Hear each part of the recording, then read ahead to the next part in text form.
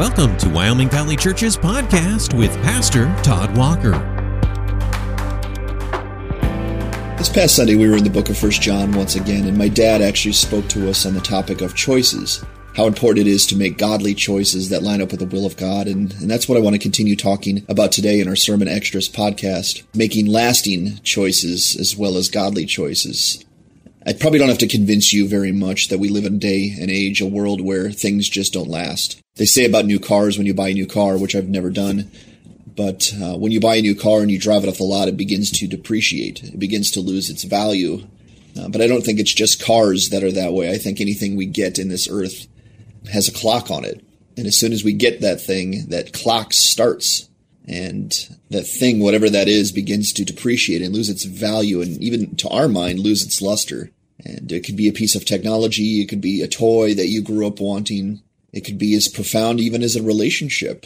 You know, they call it the honeymoon period, where at the beginning of a relationship, everything is sunny and roses and everyone's happy. But then you get to life and the nitty-gritty of life, and that luster begins to wear off. And now it's just about value and perspective and faithfulness. But the world is just sort of built that way, where things just don't last. And I guess I'm thinking about this for a couple reasons. One is because it comes up in 1 John, and we're going to look at that, but also because we're nearing upon the Christmas season, and I have 5 children, and my children know how to ask for things leading up to Christmas so that they can make sure that we don't miss it, and that they get what they want. And so there's always some toy or something that they're looking forward to getting for Christmas. And I remember my own childhood even that way, that there was something I was making sure I told my parents, put a little seed in their mind and in their ear so they made sure they got what I wanted. And oftentimes we would get that thing. If it wasn't too expensive, we would get the toy that we wanted. And I remember when I got that toy being so excited, going, yes, this is exactly what I want. This is perfect. In fact, I even think I said the phrase, Mom, you never have to give me anything else ever again. This is all I ever wanted. And how silly and foolish I was as a child, because everything depreciates. Everything loses its value and its luster and wears off. And so when I get my own children things, I can see that very clearly. Very excited. My son says things like, I'm so happy, Dad. Thank you, Dad. You're the best, Dad. But it's only a few days before that thing that I bought him so specially is just kind of lying off in the corner somewhere, collecting dust, and he's on to something new. There's something new that he wants, a new game, a new toy. There's a new level for whatever game, and he wants the new thing. And that's just kind of how this world is built, unfortunately. And it is unfortunate because it means that it's very hard for us to stay content. And I think about that with technology, especially because in technology, it's moving so fast. And it's so easy to get on the rat race with something like a smartphone, because every single year a new smartphone comes out and it's got new features. It's faster. It's got a better camera. It's got all of these things that the media tries to convince us that we have to function. I remember a few years ago getting the top device, the top phone, and thinking to myself, good, I don't have to think about phones for a long time. You know, it's fast. It's new. It's got all the features. I can do everything I need to on it, even for ministry. But it wasn't long before something new came out. Something better, something more functional, something that's more appealing to the masses of people. And in fact, I kind of got frustrated with the whole rat race, and I actually went backwards with technology. Some of you guys know I use a BlackBerry now. It's like I didn't want the rat race any longer. I just wanted something that would be functional, that would just satisfy my needs, and I was done chasing. But that's the world we live in. You got to have the best and the greatest and the newest. And even when you get that thing, it just doesn't last. And that's a big problem, because it draws us to discontent. And it's almost like that. We know that's a sin. That's a sin to be discontented. But it's almost like there's a purpose in us. There's a part of us that has to have something that will last. And I think we find that from God. I think we find that from Scripture. The one verse I want to focus on today is verse 17 of 1 John 2. And this is what it says. Listen to the language. It says, and the world is passing away. There it is. The world is passing away along with its desires.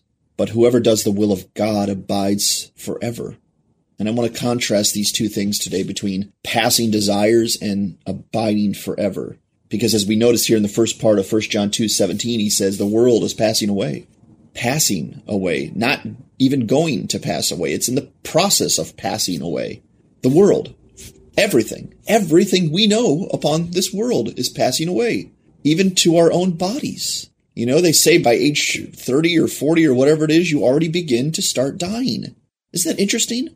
That we don't have long upon this life before our body just starts to break down and stop functioning the way that it once was. But it's not just our bodies, it's everything on the world. It's every single piece of technology that the world can come up with. It's got a clock on it. It's not going to last. It's all the people in the world. It's all the desires in the world. It's everything that the world can offer you. John says it's passing away. It's got a really big flaw with it. It's not going to last.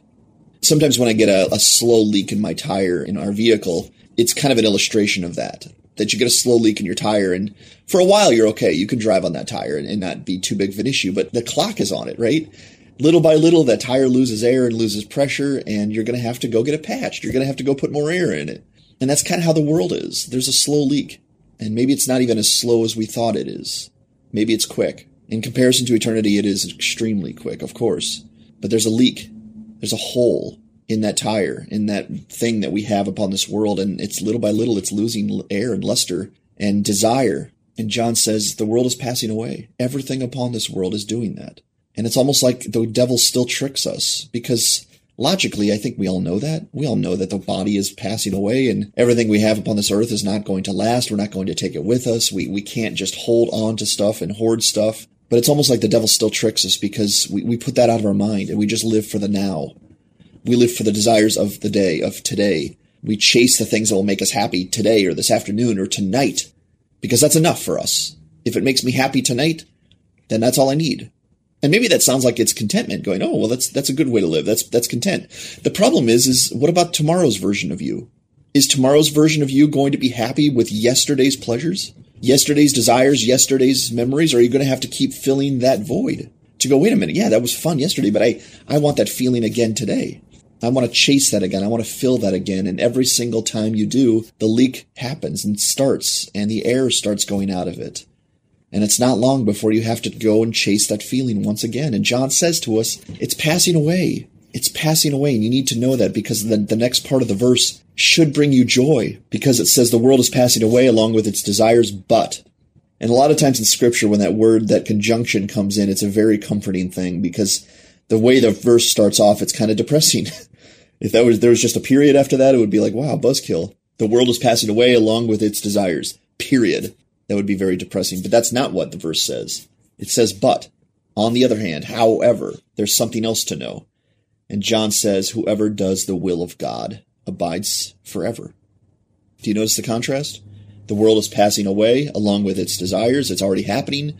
The leak has begun. The time has started, and it's going away. But whoever does the will of God abides forever.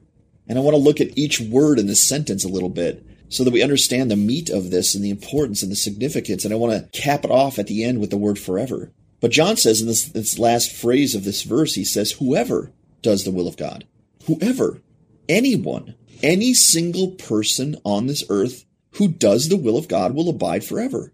So that means it's all inclusive. Everybody can find this. Every single person. If they want to do the will of God, if they want to please God, if they want to serve God, they can. Now, yes, the Lord has to make it aware to them, but if you're reading this verse and you can make sense of it and understand the logic of it and appreciate it, then it's already like God has welcomed you into the club by saying to you, whoever. If you're listening to this and understanding this, you can do the will of God. And that's cool that this party that we've been invited to is for everybody. Everybody can taste of this lasting satisfaction. Everyone can get off the Titanic of passing away stuff that this world offers you. You can get off that. You don't have to go down with a ship. Everyone can get off, and everyone can get on the stable ship, which is the will of God. And to me, that's really cool that it says whoever does the will of God. And that's the next phrase. He says, does the will of God. It doesn't say knows the will of God. Of course, that's incredibly important too. But it says does, because does is deeper than knows. Knows is just you intellectually get it. You understand it. But John says it's not just knows, it's does. Whoever does the will of God.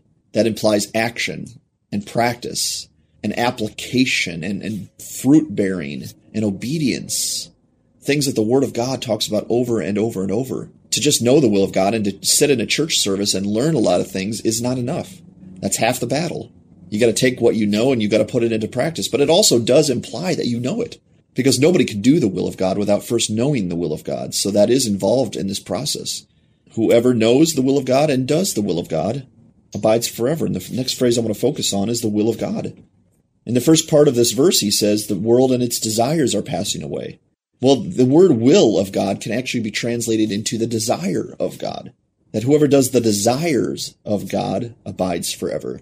Instead of the desires that we get from the world, the joy and the satisfaction we get from the world that passes away, the desires of God are well beyond what the world has. God has better desires. He has better things he's concerned about. As a parent of 5 children, I'm concerned about things that my children have no idea are important. How to pay bills, how to get groceries, how to take care of them, how to get what they need in order to care for them medicine-wise and health-wise and protection-wise and warmth-wise. I'm taking care of so many things that if I didn't take care of those things, my children would be harmed. But my desires are better than theirs to just get up and play and have a good time. John says to us, whoever does the will of God, the desires of God, which means, again, you got to know something deeper than what the world is teaching you. The world is teaching you to just have fun. Just live for your pleasures and your desires, and that's really immature. That's how children think. My children get up, and from sunup to sundown, they're just thinking about how can I have fun? What can I play with? What can I have fun doing? And it's fine because they're children. But as they grow up, they have to learn responsibility, and there are more important things than just having fun and laughing.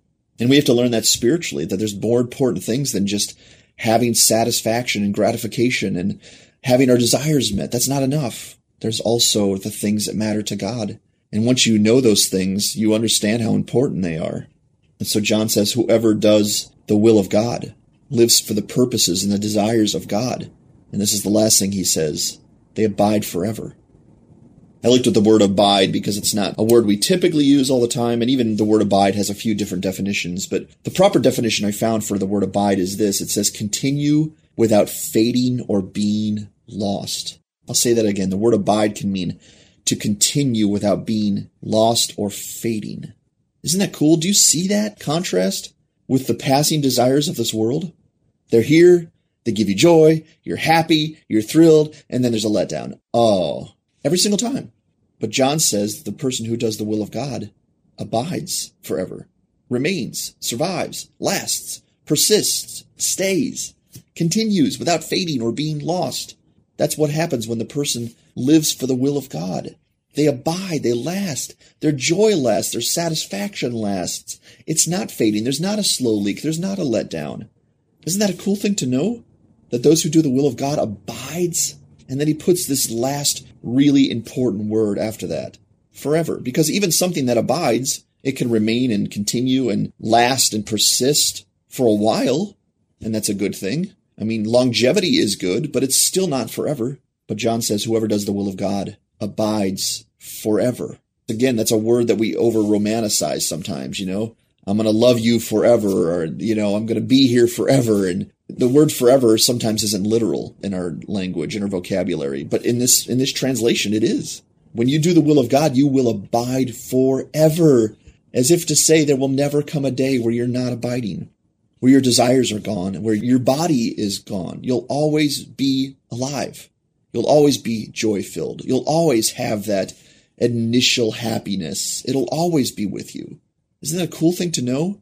In our day and age, we're so broken into time and days and nights and seasons and things like that. And, you know, fall is here, but, you know, fall is going away and winter's going to come, and then winter will come and eventually winter will leave. But the person who abides forever, there's no seasons. There's no nights and days. It's always day. Always day forever. We're always in the light. We're always joy-filled. We're always content. We're always secure. We're always protected. We're always with God. And the one thing we need to focus on is there's one condition to having that real and true about us, is that whoever does the will of God abides forever. You and I need to take our vision, our focus off of the things of this world and put them on the will of God.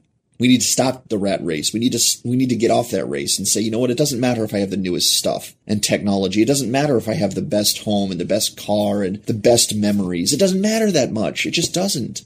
Because, I mean, there's 1,000 reasons for that, but the main reason we find here is it just doesn't last. And the fool continues to chase things that doesn't last.